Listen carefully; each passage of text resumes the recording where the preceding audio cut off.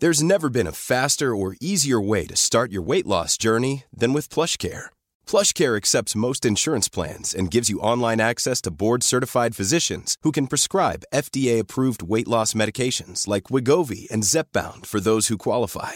Take charge of your health and speak with a board-certified physician about a weight loss plan that's right for you. Get started today at plushcare.com/weight-loss. That's plushcare.com/weight-loss. plushcare.com/weight-loss. Hello and welcome to Millennial Property. You're with John Pigeon. Buy an investment first or buy your owner occupier first? I had a clarity call with a couple, lovely couple from Sydney, and I'm going to share the details with you and how they've navigated the property world in the last 10 or so years. There's no right or wrong in all this, folks. It's just what works well for you, taking into account financial wealth, taking into account lifestyle and everything else that comes in between. All right, let's get into it. If you're a first-time listener, thank you very much for tuning in. If you're a long-time listener, absolutely appreciate the loyalty and support that you've shown us.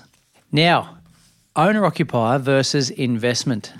It's on the lips of many Australians right now, especially those who are living in Sydney or Melbourne. It's just extremely hard to get our deposit ready in times where the running costs of our life have increased dramatically.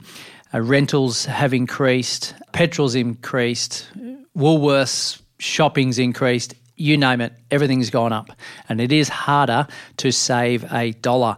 So that elusive deposit might not be as much as what we thought it would be 18 months ago when all of that was a little bit cheaper.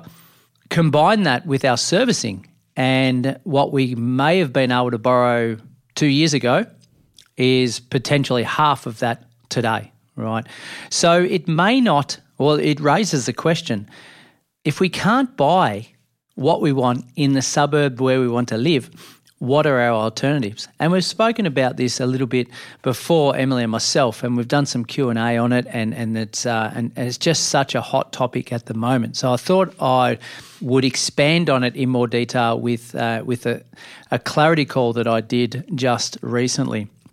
And as we approach the festive season, at time of recording, start of November, there is a good 6 to 8 weeks before things start to die down. Now, just on that, if you're thinking about getting into the market, don't put the queue in the rack and think that you're going to resume or commence your search early January and things will be okay. My thoughts are, start now. If you're ready now and you've got your pre-approval in place and your mind says, yeah, I'm ready, but I'm sort of concerned about the market, or there won't be enough listings, or I'm going to wait until interest rates stabilise, or the world's a better place in January or February, everyone else is thinking the same thing. So my thoughts on that are absolutely you can get a great outcome before Christmas. That's what we're doing with our clients in any case. So the great Aussie dream is buy our own home, pay it off over the next 30 years and live happily ever after. At least that's the 1970s or 80s version anyway. Fast forward to today, having a mortgage and being able to pay it off is a lot harder than it ever used to be. So we need to be thinking, what are our alternatives? Now, I've run a scenario for you in a suburb, a beautiful suburb in Adelaide. For all the South Australians listening in, hello to you all, called Norwood. Close to the city, I'd call it blue chip suburb in Norwood. And I want to run some real life numbers as we see it today. And this is CoreLogic RP data, which is really probably the most accurate form of information you can get for residential property in the country right now. So let's look at the current median house price and the current median unit price in Norwood as a suburb. Today, a house median price in Norwood is 1.3 million and a unit median house price is 715,000. So that is blue chip for Adelaide, trust me. In Sydney, that would be 4 million and 2 million respectively. Now, I've been banging on about this long enough over the years to say that land goes up in value at a much greater rate historically than the building dwelling or the dwelling value, which is going down in value. Okay. In saying that, there still is performance in the unit sector or apartment space. It just depends on what you're buying, right? We know that minimum 2 bedrooms ideal. We know that a small complex is ideal over buying something in a complex of 200. We know that we're off a busy road, we're going to get a better result. We know if there's low body corporate, all these things stack up to get a better performance than the median. Right. But if we look at our own situation for a minute, and then we'll come back to some data and say, well, right, Norwood's my suburb. It's a suburb where I grew up in my family, and my friends are around there, and I went to school there, and I want to buy my own home or my forever home potentially in the suburb of Norwood, but I've only got a borrowing capacity of, let's say, 800,000, and I've got a deposit that allows me to get into a property to the value of 800K. That gets us, on median averages, a unit in Norwood quite comfortably. What I need to think about is, do I want to be an owner-occupier right now in a unit, knowing that I potentially will want a family one day and I may grow out of this? Or am I okay being a rent-vestor, renting in Norwood and investing somewhere else around the country, buying in at 400, 500, 600K and having a yield that's maybe covers majority of the running costs, which is quite achievable for that sort of price point at the minute, at least in the 400 to 500K range. So I need to be factoring in a few things in my life. We need to ascertain my short-term goals. So 1 to 3 to 5 years, what do I want to be doing financially and also from a lifestyle perspective.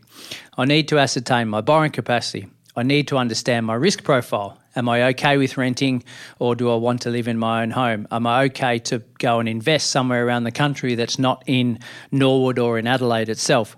I need to understand my mindset.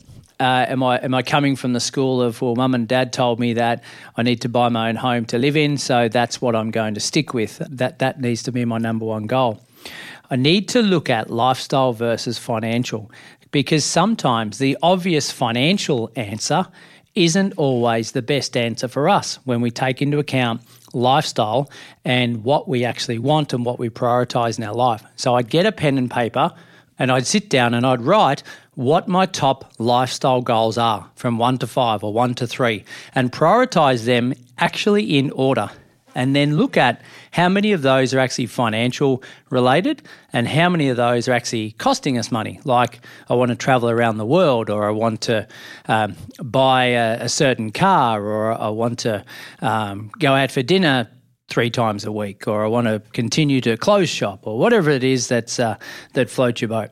You also might think about, am I likely to have kids in the next 5 to 10 years? Am I single, or have I got a partner? Do I need to have a dual conversation? So many things in our life we need to think about. So not only 1 to 3 to 5 years, but we need to be thinking 10 to 12 years in advance, what's it going to look like for me? Now, of course, the goalposts are going to change. You can do a 30-year statement of advice, similar to one that a financial planner does, and guarantee that in probably 12 to 18 months, it will have changed somewhat. So we need to readjust the goals or the outcomes every 12 months, but we know that we might have a indicative 10 to 15 year outcome to say, well, this is where I'm likely to be living. This is where I potentially will be financially. This is maybe my income. There's a chance that I might have 1 or 2 kids. This is potentially where they're going to school based on my morals and my values. Do I want to send them to public or private school, et cetera, et cetera. So I'm getting you to think much further down the track than just the first 12 months or 2 years, or indeed further than this number one purchase that we're about to embark on, because this has a roll-on effect to everything else that's going to happen in the next 10 years. Hence why I'm going to give you an example of the clarity call that I had this week with a couple from Sydney. So let's get back to the Norwood stats. Whether I want owner, occupier or investor, I've assessed the goals, the borrowing capacity, the mindset, the risk profile, the lifestyle versus financial, the cost of owner, occupier, So I realised in Norwood that I can't afford my dream home, 3 bedrooms, 600 square metres with a dog to run around or the kids to play long term, that I need a stepping stone property in order to get into that particular market in the form of a unit. Performance-wise, I need to also compare that, what it's done in the last 20 years. So let's give you the numbers. If I was to buy a house in Norwood in 2004, and for you number geeks out there, you'll love these sort of stats. For those that aren't number driven, let's just play along with me for a minute. 20 years ago, median house price in Norwood, $406,000. A median unit price in Norwood, $275,000. Fast forward to today, as I mentioned, 1.3 and 715 respectively. That gives a total median gain of houses $894,000 or $47,000 per year growth, right? Pretty cool, right? That's $50,000 a year while I sleep, essentially. I just need to cover the mortgage. The unit price, the median, has grown by $440,000 or $23,000 a year. So it's essentially almost half, right? So that's a big difference between growth, but still $23,000 a year for just holding a mortgage and living in that home. I'll take that, okay? That's okay. But if I'm financially driven, I might want more than that. I might want to climb the ladder just that little bit quicker. If my mindset or my risk profile says, I'll rent in Norwood and I'll go and buy somewhere else to get better than that $23,000 a year that the unit median has given me. Now, of course, you might be sitting there saying, well, that's just the median, John, and I can perform better than the median by buying better and buying at discount and adding some value and buying in a smaller complex and not having huge body corporate or outgoings and not buying off the plan brand new or something like that, right? And I absolutely agree with you. I'm just giving you a median for the example today. If I was to choose to rent in Norwood, a 2-bed unit would cost me on average about $550 per week, which is $28,000 a year or $28,500 a year, okay? So depending on what occupation, I might be able to claim some running from home expenses, etc. as well, and I get to choose where I want to live, right? Again, a mindset thing. If I was to hold a $575,000 loan for a $715K unit. Run with me with the numbers, ladies and gents. Because I put down a 20% deposit, I've got that $575K loan. At 6% is $663 per week in interest. Right, now that's the interest only. Add on the principal component and the rates and water, etc., then we're going to be paying more than what it would cost us to rent.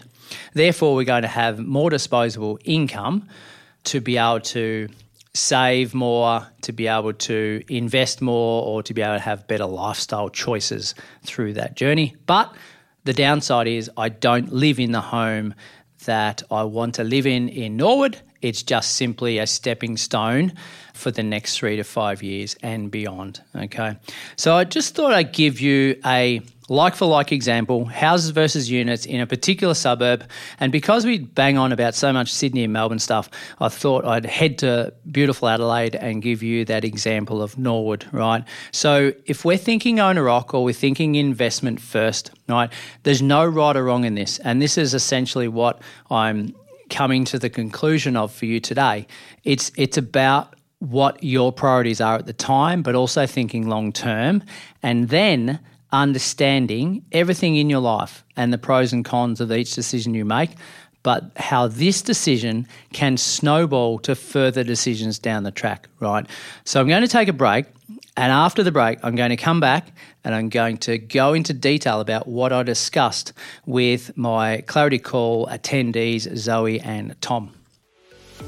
If you're after personal financial advice, don't get it from a podcast. If you would like help based on your own personal situation, head over to sortyourmoneyout.com. Click Get Help and we'd be happy to introduce you to one of our trusted advisors. We also have a panel of trusted mortgage brokers we can connect you with to get you into your first home, an investment property purchase, or to review your current loan if you don't have a broker. Our panel of advisors, mortgage brokers and accountants work with clients all over Australia so they can connect with you wherever you are. That's sortyourmoneyout.com and click Get Help.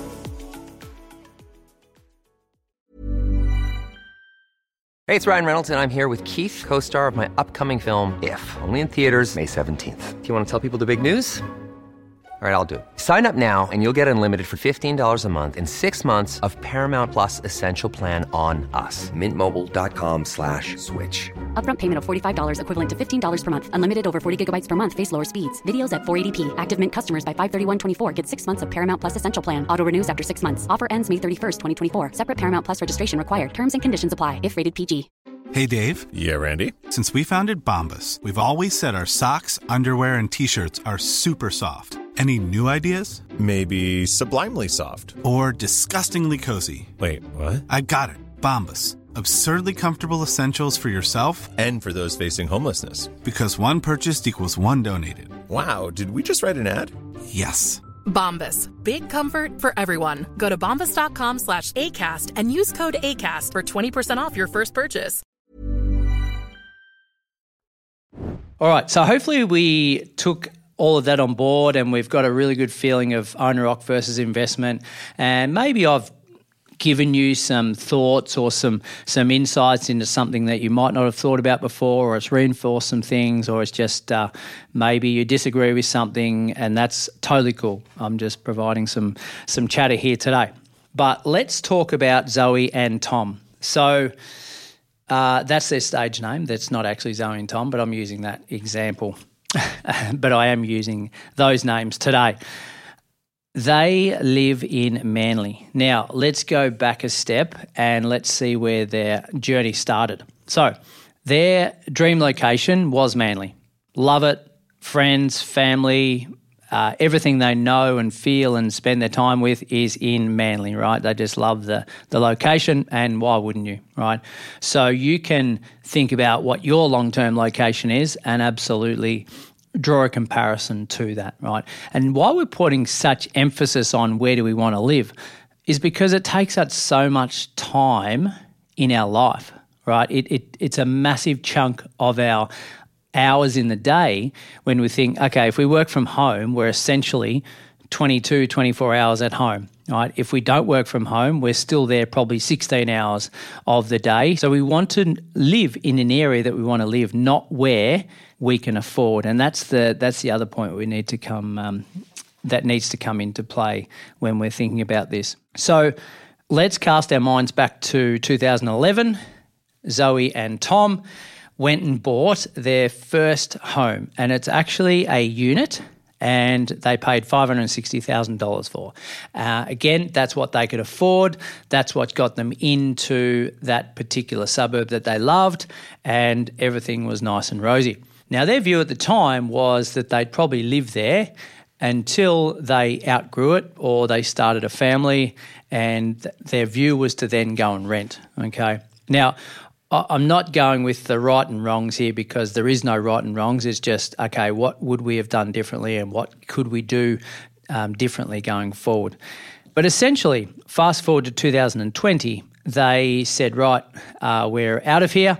We're going to buy what we thought was an affordable house. We never thought we could afford a house in that same suburb. So in 2020, they bought a house for $1.54 million. Now, the good thing about this is they had the deposit and the servicing, good incomes in Sydney. They had the deposit and the servicing to buy that home and still keep the apartment that they were living in, right? So they rented that house for a little bit until they decided to move into the house. Now, first part of this is they used equity from their apartment or their unit, right? So the $560K purchase and 9 years later is now worth or was worth $1.2 million. So some fantastic growth in that time. So it's gone up. It was in a complex of 12. It's an older style building, low body corporates, and they could, it had a real niche to it in that particular suburb. So they had plenty of equity there to use to buy their owner-occupier, which was and still is their dream home for the long term. Now, what would I do differently in that situation? Okay, so there's two options there. They can use the equity like they did to go and spend $1.54 on this house of their dreams in the dream location, or they could sell the unit and take the cash, which would have been 560 minus, let's say they've paid off a couple $100,000, or let's say they've paid off a little bit of that. Let's say it's even down to only 500K, right? They've got the good part of 700K to go and take and have a $1.5 million purchase with a 800K mortgage, give or take, with stamps and all that associated, right? So they're the two options really. So what they did was they kept the unit and used the equity and went and bought that property, which essentially means equity is a loan, right? So if we're taking 10 or 20% from that existing property and getting a loan for the rest from the lender, we're loaning over 100% of the property purchase price, and when we take into account our running costs, right?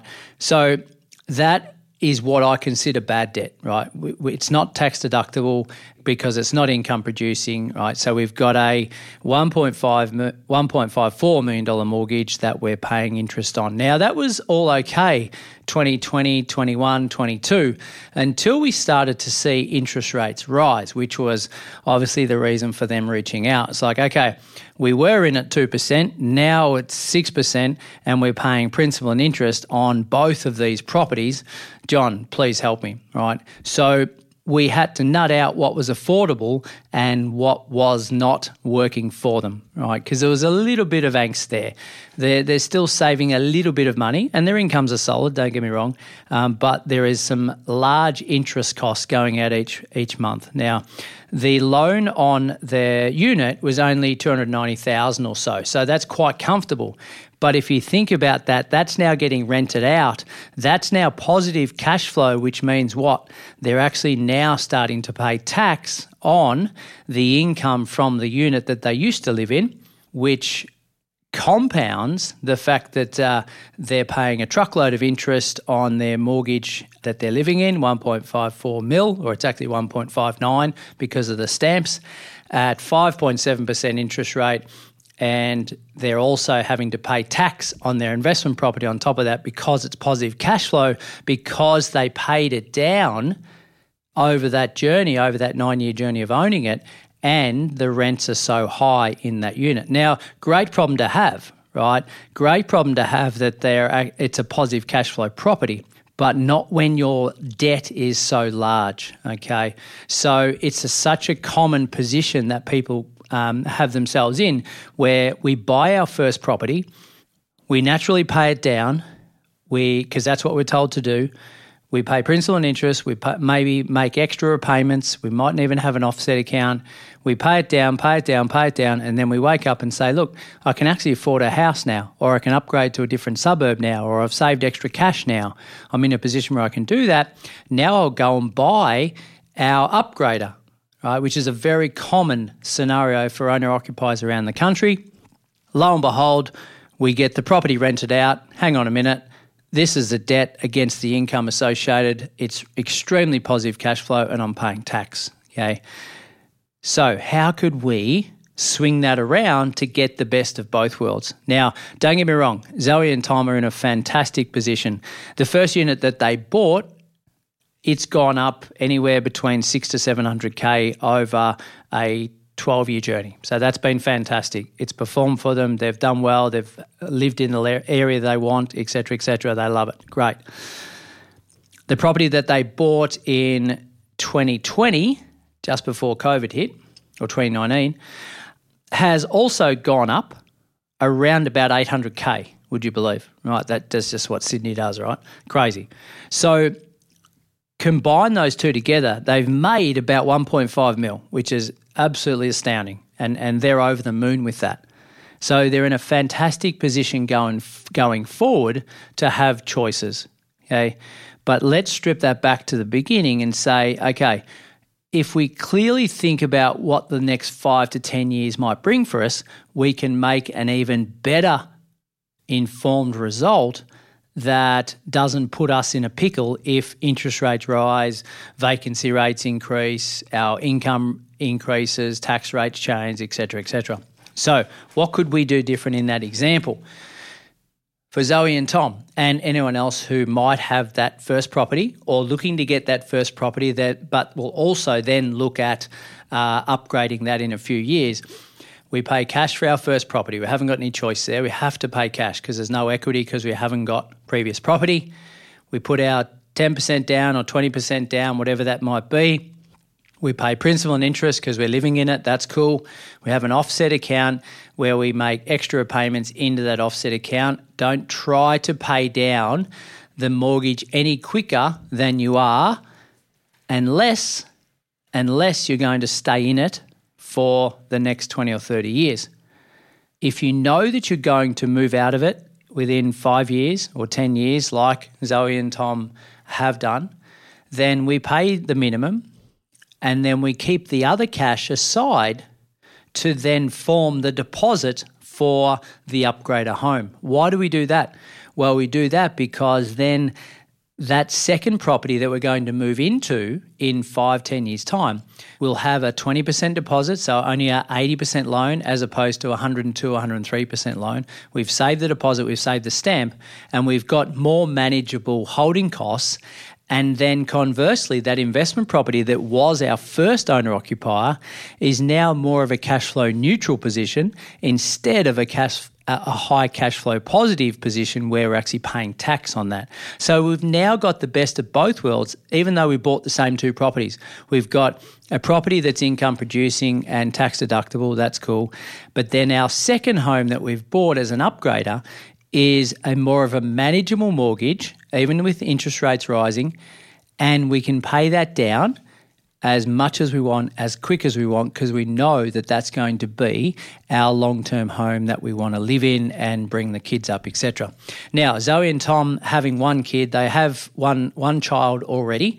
They're not having any more. So we factored that in to say, right, the next 10 years, go for your life and pay that mortgage down as quick as you can. However, they've got a mortgage of 1.59 at 5.7% principal and interest, which is hurting them a lot, okay? And they don't want to be tied to that mortgage. And I'm sure anyone listening in that has a mortgage of over $700,000-800,000 is maybe feeling the pinch right now when interest rates are around 5 to 6%. And I hear you.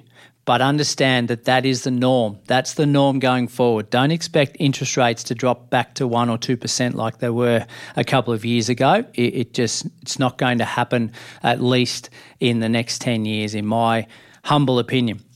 So what we decided to do for Zoe and Tom was say, right, I know we don't like to sell property. We sell when we want to, not when we have to. But we're going to cut our, I wouldn't say losses because we're cutting our gains. We're cutting our gains and we're going to sell that unit and take the proceeds, which a lot of it is CGT free, capital gains tax free, because they've lived in that property for so long, and pay down our large debt of 1.59. Rough numbers are that we're going to leave them with a mortgage of roughly about $600,000.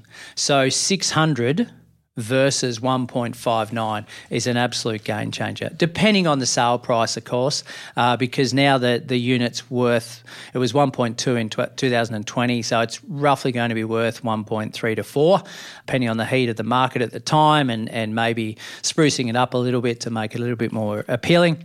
But long story short, they're going to have a mortgage of about 600 to 700 versus a mortgage of 1.6. Game changer in terms of lifestyle. But they're only late 30s, early 40s. So they're not wanting to retire. They're not wanting to reduce their hours. They want to continue to build wealth. So what they're going to be doing now is once they've refinanced and got that smaller mortgage, they're going to extract some equity and build an investment portfolio the right way. And what I call the right way is reduce your bad debt every year, increase your good debt, but make sure the yield and the cash flow is appropriate for your lifestyle and your portfolio. So when 6% interest rates hit or those vacancies hit or anything in your life can hit, you've got some backup plans. Now, those backup plans might be you're in a heavy cash position because you've got an offset account or cash in that offset account. You've got neutrally geared investment properties that are tax deductible, that give you some return each year. And no, negative gearing isn't a wealth creation strategy. It's a byproduct of creating wealth through capital growth and cash flow, by the way. Okay, so understand that position as well. All right. But long story short, they now have a 10-year vision for what they want to achieve. They're looking at how much they might spend on their owner-occupier because they know they're going to stay there for the next 10, 15, 20 years. They know how much they're going to put aside for holidays. They know that in 10 years' time there may be some transition to part-time work depending on how they're feeling, or they can pivot and take a lower-paying job. They're now in a position where they've got choices. Now, how did those choices come about? Well, they've got to take action in the first place. Their risk profile is fantastic. They worked hard to save money.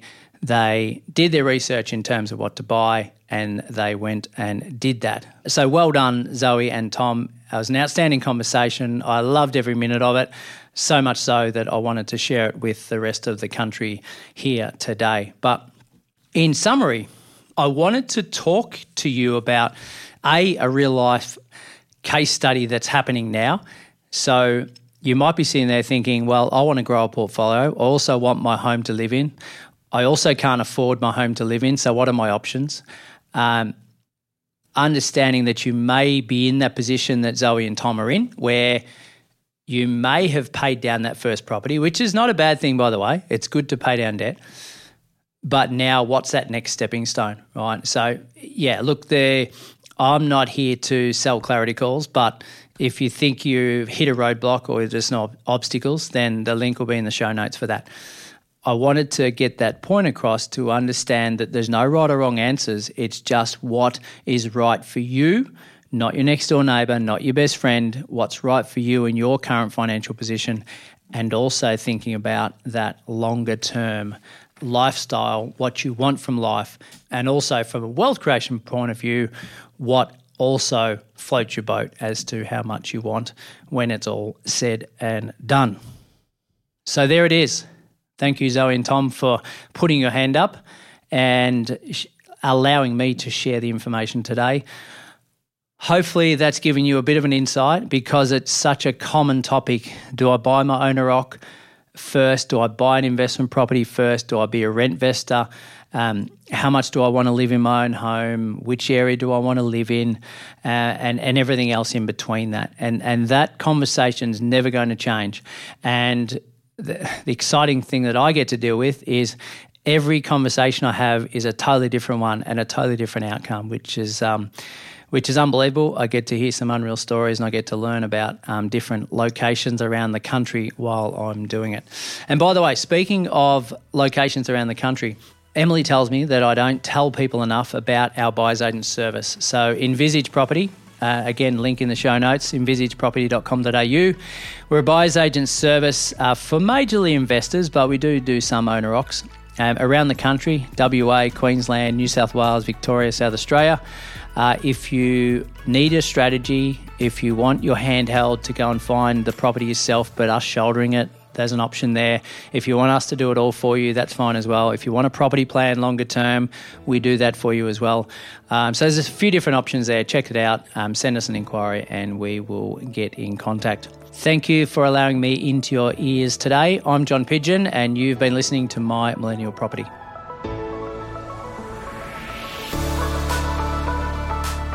We acknowledge the Awabakal people, traditional custodians of the land on which our studio sits, and pay respects to their elders past, present and emerging. We extend that respect to Aboriginal and Torres Strait Islander peoples who may listen to our podcast. We love learning how to do all things well, which is why we have a bunch of different podcasts on a variety of topics. So go and check out My Millennial Investor, My Millennial Money Professional, My Millennial Career, My Millennial Money, My Millennial Daily, and Retire Right. Find these wherever you get your podcasts. This podcast is for education and entertainment purposes. Any advice is general financial advice only, which does not take into account your objectives, financial situation, or needs. Because of that, you should consider if the advice is appropriate to you and your needs before acting on the information. If you do choose to buy a financial product, read the product disclosure statement, target market determination, and obtain appropriate financial advice tailored to your needs. Simo Interactive Proprietary Limited, the publisher of the podcast, and Glenn James are authorised representatives of Money Sherpa Proprietary Limited, which holds financial services license 451289.